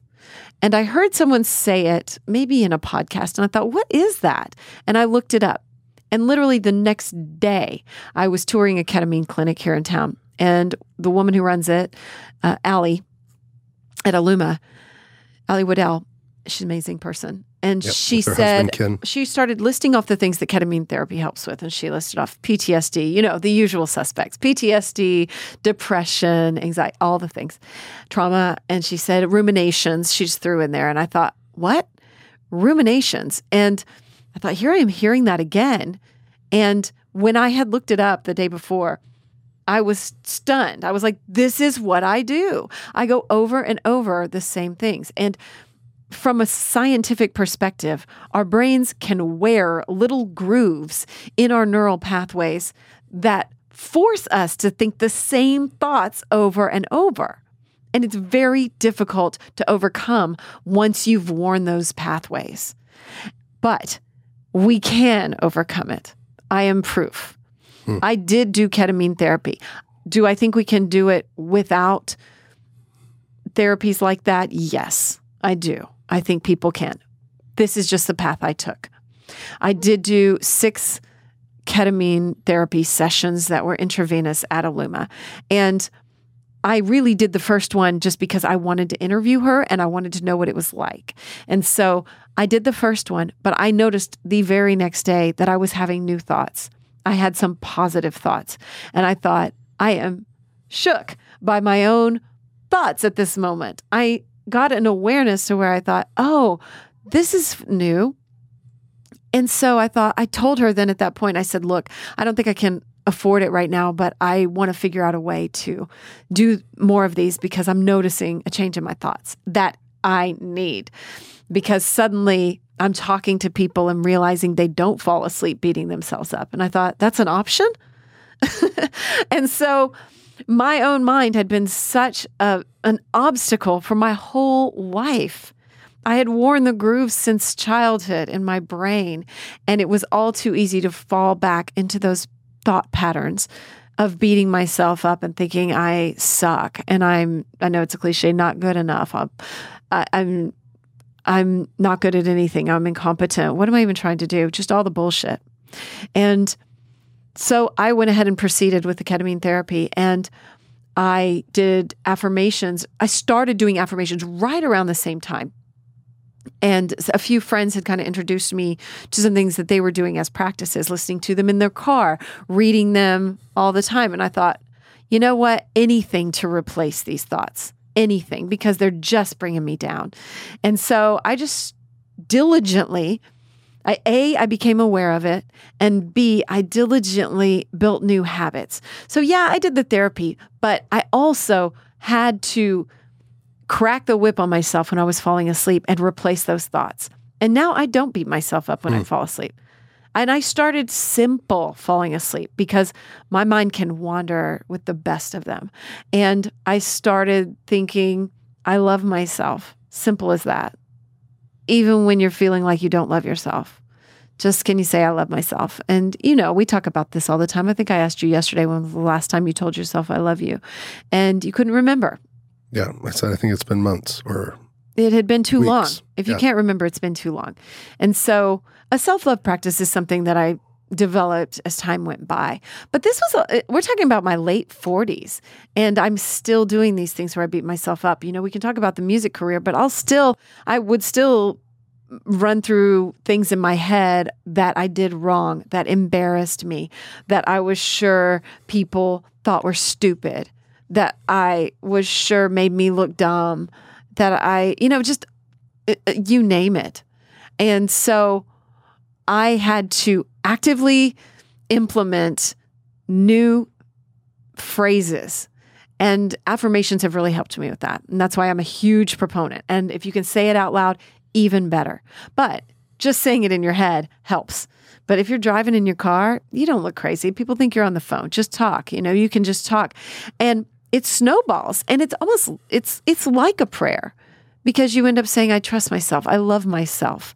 I can do this, whatever it is. And so I started to fall asleep, and I still do it pretty much every time I fall asleep. I don't know if you know that. We sleep in the same bed, but I don't know if you know that. Yeah. And I have to repeat these things in my head. I love myself. Life loves me. That's my go-to. I love myself. Life loves me. And I'll just repeat it in my head, and I fall asleep quickly. And I feel better when I'm falling asleep. And now I do other practices like visualization or other phrases or whatever when I'm falling asleep. So you could expand upon it as the muscle gets stronger. But I just wanted to offer that to people, that sometimes our own mind is our biggest obstacle. So many times it is, right? Yes, we're going to have genetic things. Yes, we're going to have situations and incidents and all the things, right? But our own mind and our own framing of it and how we deal with it is just a huge component of how we're going to feel in our lives, and how we feel affects our actions and affects everything, and affects how we treat other people. And so I have had to do this, get aware of it, and stay diligent on top of it. And it's become a habit for me, thank goodness, but it can slip sometimes. And it slipped just yesterday. I'm reading a new book called The Big Leap, and he's talking about some things that can hold us back that are our own beliefs. And I still unearthed some BS going on in my own head. And it kind of made me laugh this morning as I thought about it again. And I thought, wow, I think that I'm not capable of these things because I'm just a girl. And I was like, well, damn it, get out of there, So I'm still finding things that I believe to be true that I know aren't true, that I have to unearth, put into the sunlight, shine a light on them, and then they will disintegrate as I replace them with what is true, which is that I'm capable of anything. We all are. Yeah. Good stuff. Thank you. Thank you. But yeah, I wanted that to offer to anybody in any situation, just start really simply with your own mind. It's really good. No, I'm grateful. I'm grateful for the different tools and techniques and therapies that can help people. I'll throw a little disclaimer out there that ketamine therapy really helped you. And then if you're like me, maybe a full-blown real deal addict, proceed with much caution. Because you might want to go out afterwards and get some on the street or whatever it is, or get a doctor to prescribe it to you. However, let's go ahead and say, though, that you did do ketamine therapy. Yep, and then I relapsed after. You did, but we do suspect that it might have reset some of your neural pathways. Yeah. Because you didn't have suicidal thoughts like you would have for the first time ever in a relapse. And I was able to go to treatment with a much more positive perspective of like, the first time I went as a punishment, and there were thoughts even while I was at treatment, man, maybe I should have just killed myself. Yeah. And I had a very powerful, profound experience that I didn't kill myself whenever I should have. And those thoughts still showed up. And those thoughts still showed up. And so the second time I went, because of ketamine therapy and because of the gift of that, it could have reset some things in my neural pathways that I am grateful for. And it's hard to pinpoint. It is hard to pinpoint what it is. It is for me too. Yeah. But it could be. It could be. It could be. Mm-hmm. And I also could have really needed the experience and relapse because now it's something I'm grateful for. Sure. Having a couple days ago passed into 10 months sober. Congratulations. Thank you. I'm really grateful for that. And how many days sober do you have? I'd have to check my phone, but I can. But but I also want to say, it's hard to pinpoint, but I think if you are just going into it with the mindset of, I'm going to pay attention to this and I'm going to do the work that's the most important thing, to be in a better place mentally and affect my own life in a positive way, which is what you were doing. Yeah, I was journaling and I was creating better habits and practices and all that. Right. And I'm not saying the ketamine therapy made me relapse. I relapsed because I relapsed. But having had reflected upon some of the things that really helped me during the therapy, I'll always be grateful for that part. Yeah. But you've gone sober, however you say yes, it, or I have decided to be sober. I tried to pull up my sobriety clock, but it's just sitting here. You're over 140 something days. I'm over 150, yeah. 150 so days. Whatever that is. And it was April 14th. So it's coming up on 6 months. Yes. And in October, it will be 6 months. I think it's 180 days is like October 11th. And so, yeah, that's been a real interesting journey too, and it's way outside my comfort zone. My comfort zone is having a drink.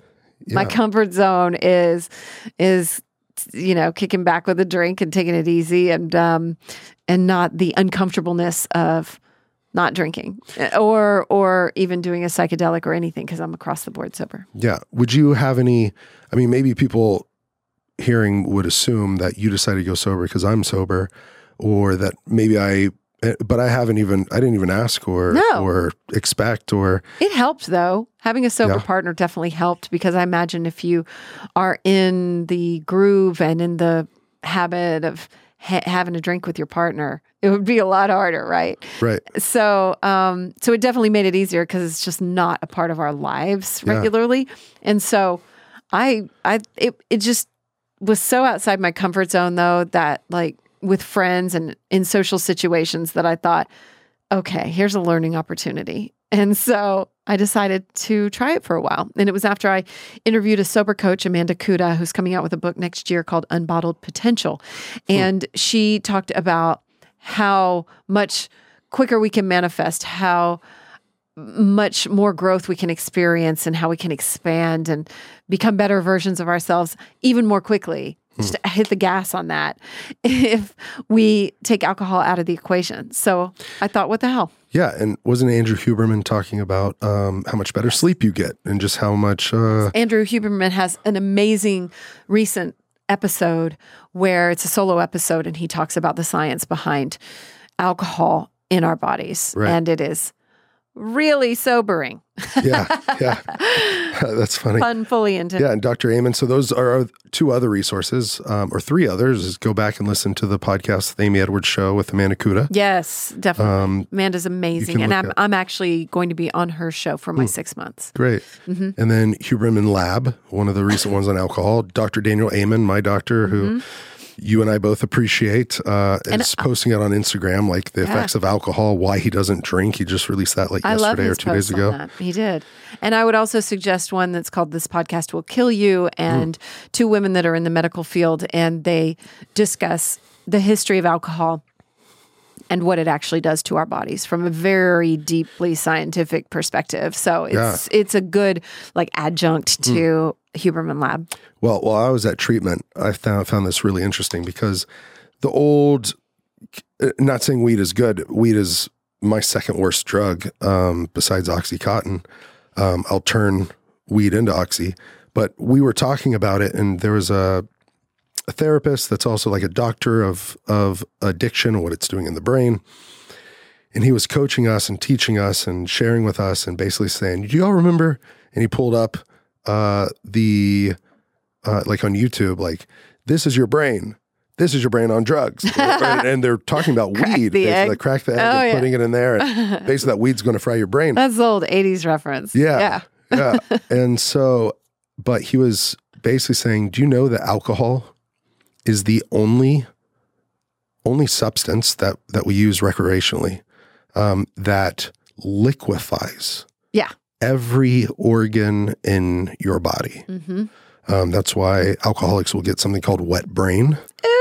And you're literally liquefying parts of your brain, your liver, all this different stuff. And that it's so normalized in our culture just because it's part of everything. And this isn't at all, if someone's listening to this and they drink, like, hey, enjoy yourself.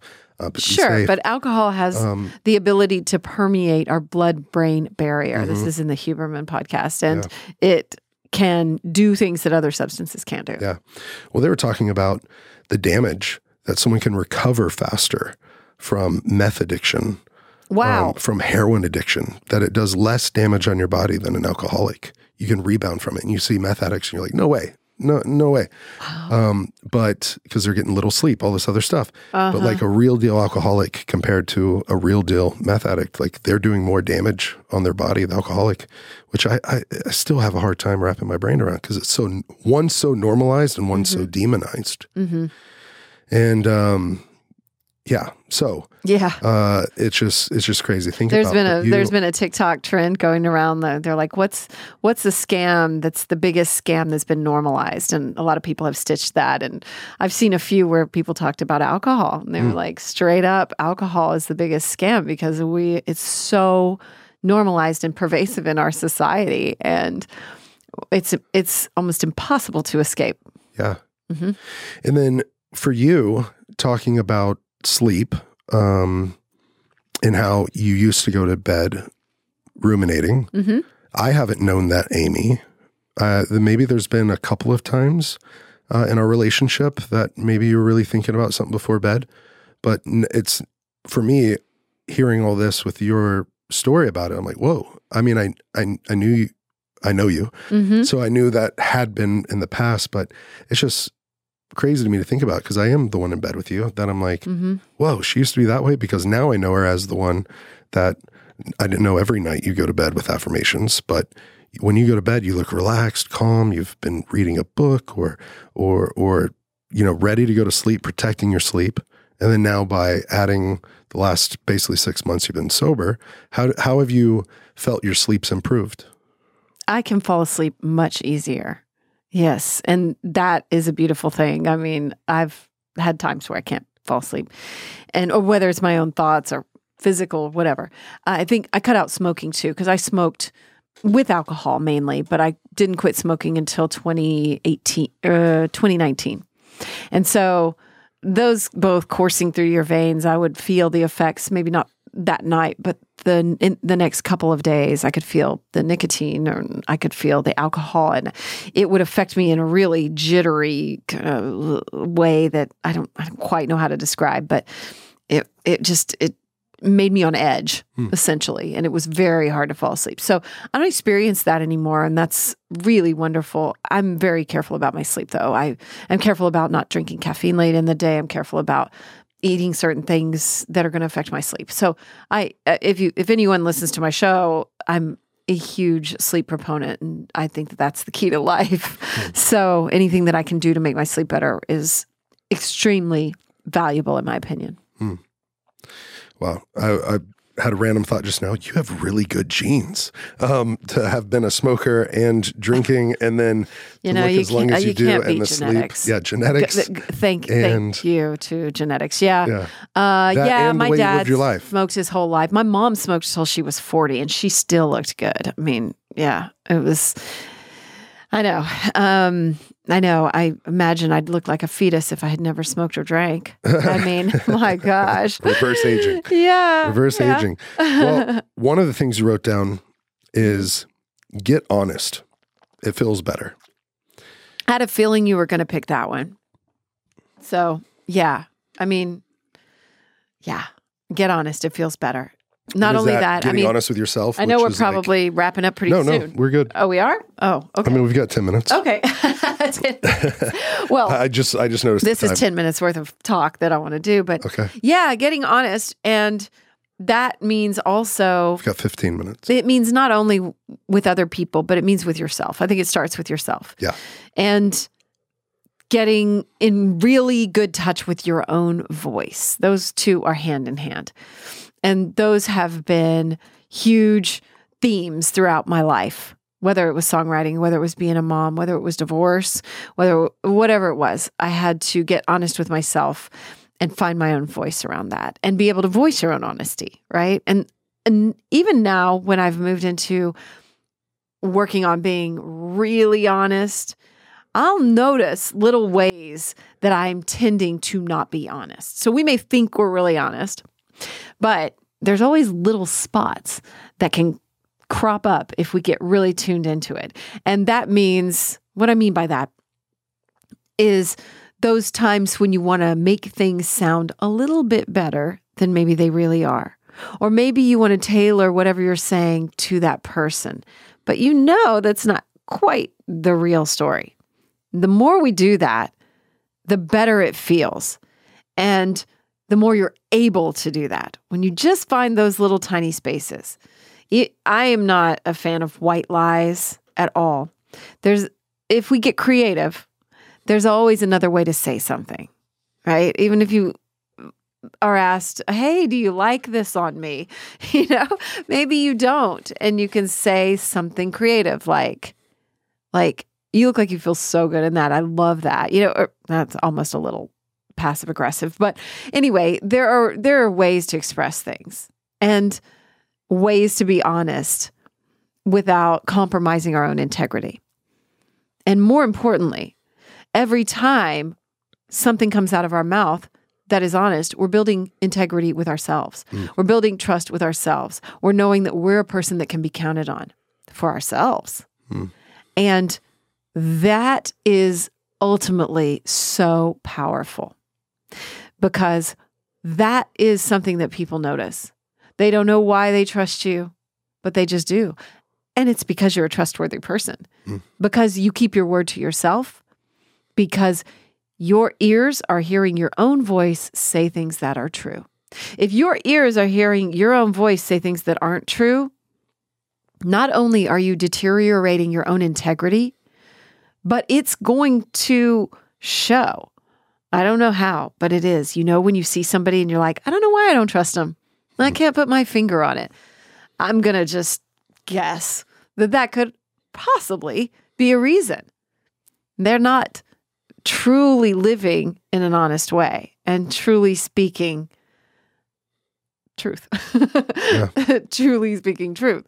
And so the more I do it, the better it feels. And I think, too, it comes with age because I was a huge liar when I was a teenager. I lied to my parents. I didn't lie to my friends, but I did lie to my parents all the time, and I didn't care, and I stole and just did things that were not, they were teenage, right? And I look back on that and I cringe a bit, but I understand that it was part of learning for me, and that's okay. I give myself some grace around that. So it's not like I've always been super honest. And as I'm in the 12-step program for Al-Anon, I know that there's probably things that I still need to make right that I can find that I've been dishonest about. But I am working on it, and I am looking for those spaces to get better at it all the time.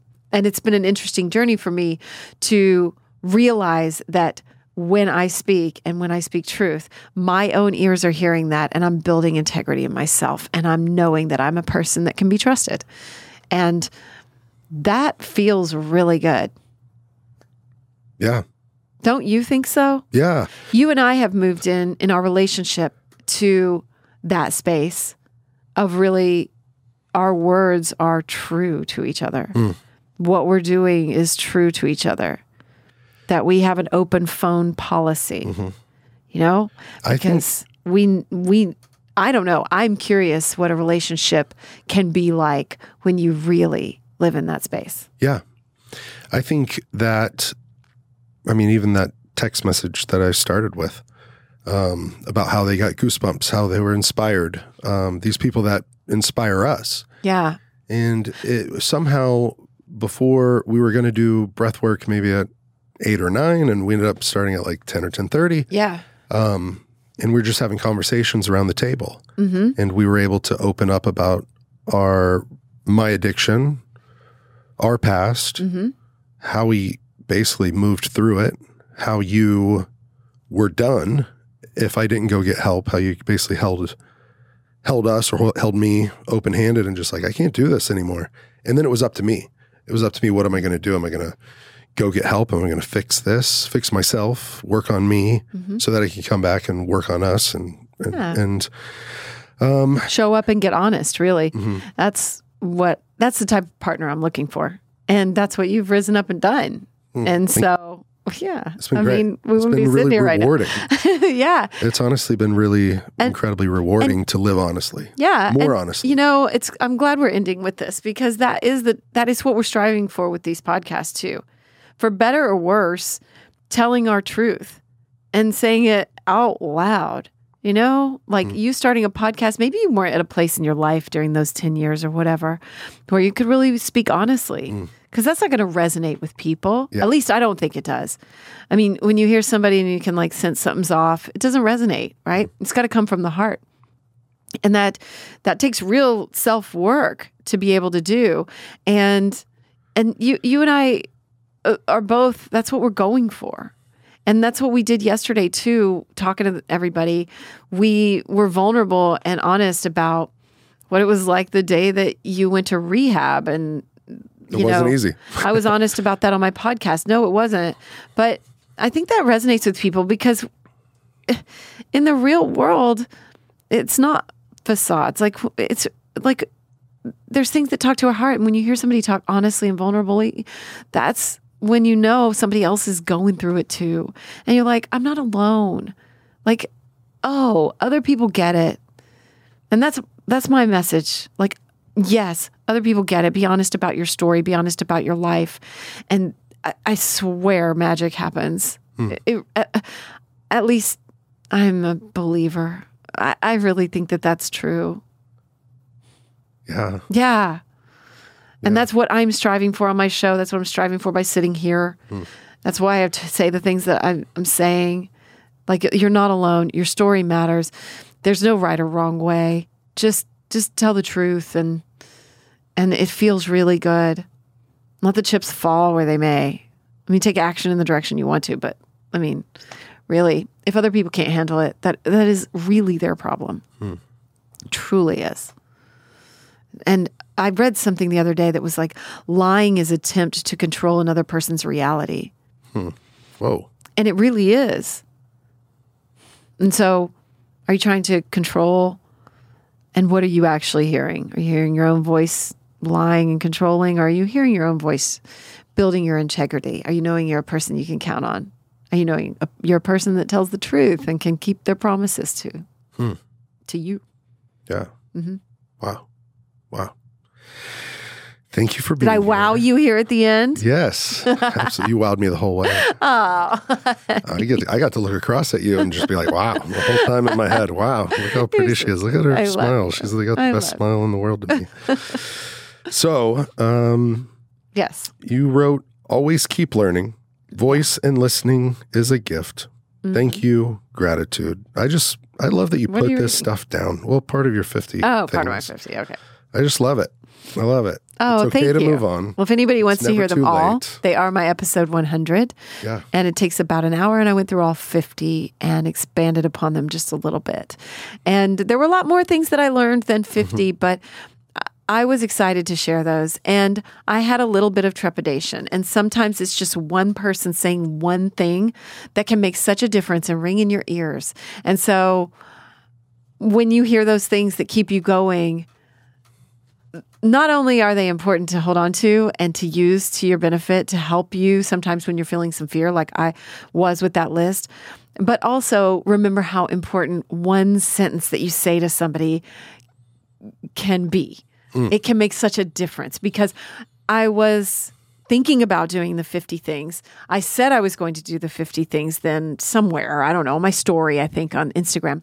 And I had a friend, Amanda Nelson, say, hey, are you still doing that 50 things? And I thought, yeah, I think so. I hadn't even written them at that point. And I said, yeah, I think I'm going to do that. And she said, I can't wait for that. I can't. She's a good friend. She's awesome. But she's considerably younger than me. She's probably 15, 17 years younger. And she said, I can't wait to hear that. And I thought, whoa, someone's excited about this. I thought, wow, me, and that's again, me having some things that I'm selling myself short a little bit or doubting myself.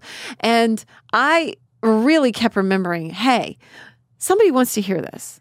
Maybe if there's one person, maybe there's other people that want to hear it. I don't know. And so it gave me a little more confidence in sharing, because usually my show is an interview format. And so it gave me more confidence to share something from my heart and things that I have learned and think, okay. And just thank you, Amanda, because that made such a difference to me. Just one sentence that she said, one bit of expressed excitement. And not only that, I'm going to remember that I don't need to hold back when someone is doing something. I want to tell them, yes, it matters. And yes, I'm excited about it. And yes, do it. Because that can be the one little thing that they carry with them that helps them go a little further. Yeah. Well, I will end with this. Okay. That one of my favorite parts of you turning 50 goes along with that one thing someone could say that changes your life. So I do encourage people to go listen to your episode. Thank you. But I think that's why the gift I was most excited to give you, one day it'll be an engagement ring. But of your birthday, there were a few other gifts, but I really liked everyone coming together to speak life into you, to use their voice to tell you something they love, some way that you bring light into this world, into their life. And that was my favorite part. I thought it was going to be, 20-something people. It might be 20 to 30 minutes, but it was well over an hour. And it was my favorite part because you were so deserving of that acknowledgement, and because your gift and your purpose is using your voice to help people find their voice. Yeah. To have a bunch of voices come together collectively to what tell a you cool how much thing, right? Yeah. I loved hearing Sydney talk. She was one of the first ones to stand up. And then after that, Gigi was ready to go. And some of them were really funny, and some of them were so deeply meaningful. That was my highlight of you turning 50. Mine too. It was really wonderful. Yeah. Yeah. So thank you. And thank you for helping with that and for lifting me up and being the man that you are. And I love you so much. Thanks. I'm excited to do life with you. And thank you for listening to me for 2 hours. I could listen to you forever. So tell people how they can follow you. It's Instagram. Everyone it's follow me. I'll put it in the show Amy notes Edwards. I write the show TikTok. notes for this show. It's The Magic Babe. Yep. The Magic Babe on TikTok. Your website is amyedwards.com. That's right. amyedwards.com. And of course, the most important thing is my show, The Amy Edwards Show. If you can follow that, rate, review, subscribe, share it with someone. If you feel called, that's what I really want to grow. And and also connect with me on Instagram, reach out anytime. You can DM me or whatever you want to do and reach out and tell me what you think too. Yeah. This show, I would love to hear it.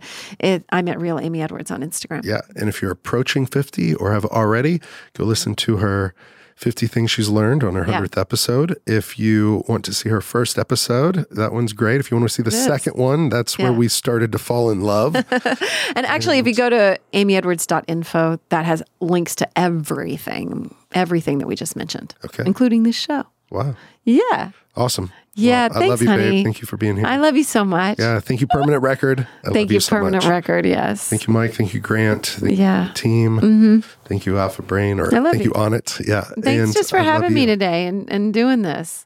I had fun, and I just feel like maybe it's a way to connect with your audience a little bit more. So I'm really grateful. I was excited to introduce them to you even more. Yeah, me too. Your story, your perspective, and why you're so important to the show. Thanks, honey. I love you so much. Yeah, please let us know what you think of this episode. Yeah.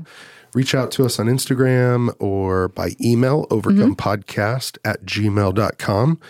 If you have an overcome story, share it with us. Maybe Amy will be reading it on the show, and we'll talk about how this podcast has encouraged you, or what your story is of rising up. I wish we did more of those. Yeah. I wish we did more of those. Well, let's send them in. Listeners, please do. Yes. And we love that you're part of this. Please review this. Give us a rating on Spotify or Apple, or leave us a comment on YouTube and share this out. And we're just so grateful. We're so grateful. You're part of this. You make this possible. We do it for you, for us, and for you. And thank you for being here. My cheeks hurt from smiling. Good. I can't wait to kiss those cheeks. All right. Thanks. That's a wrap. Hey, don't forget to send your Overcome stories to overcomepodcast@gmail.com. And also rate, review, subscribe, and follow Overcome with Justin Wren.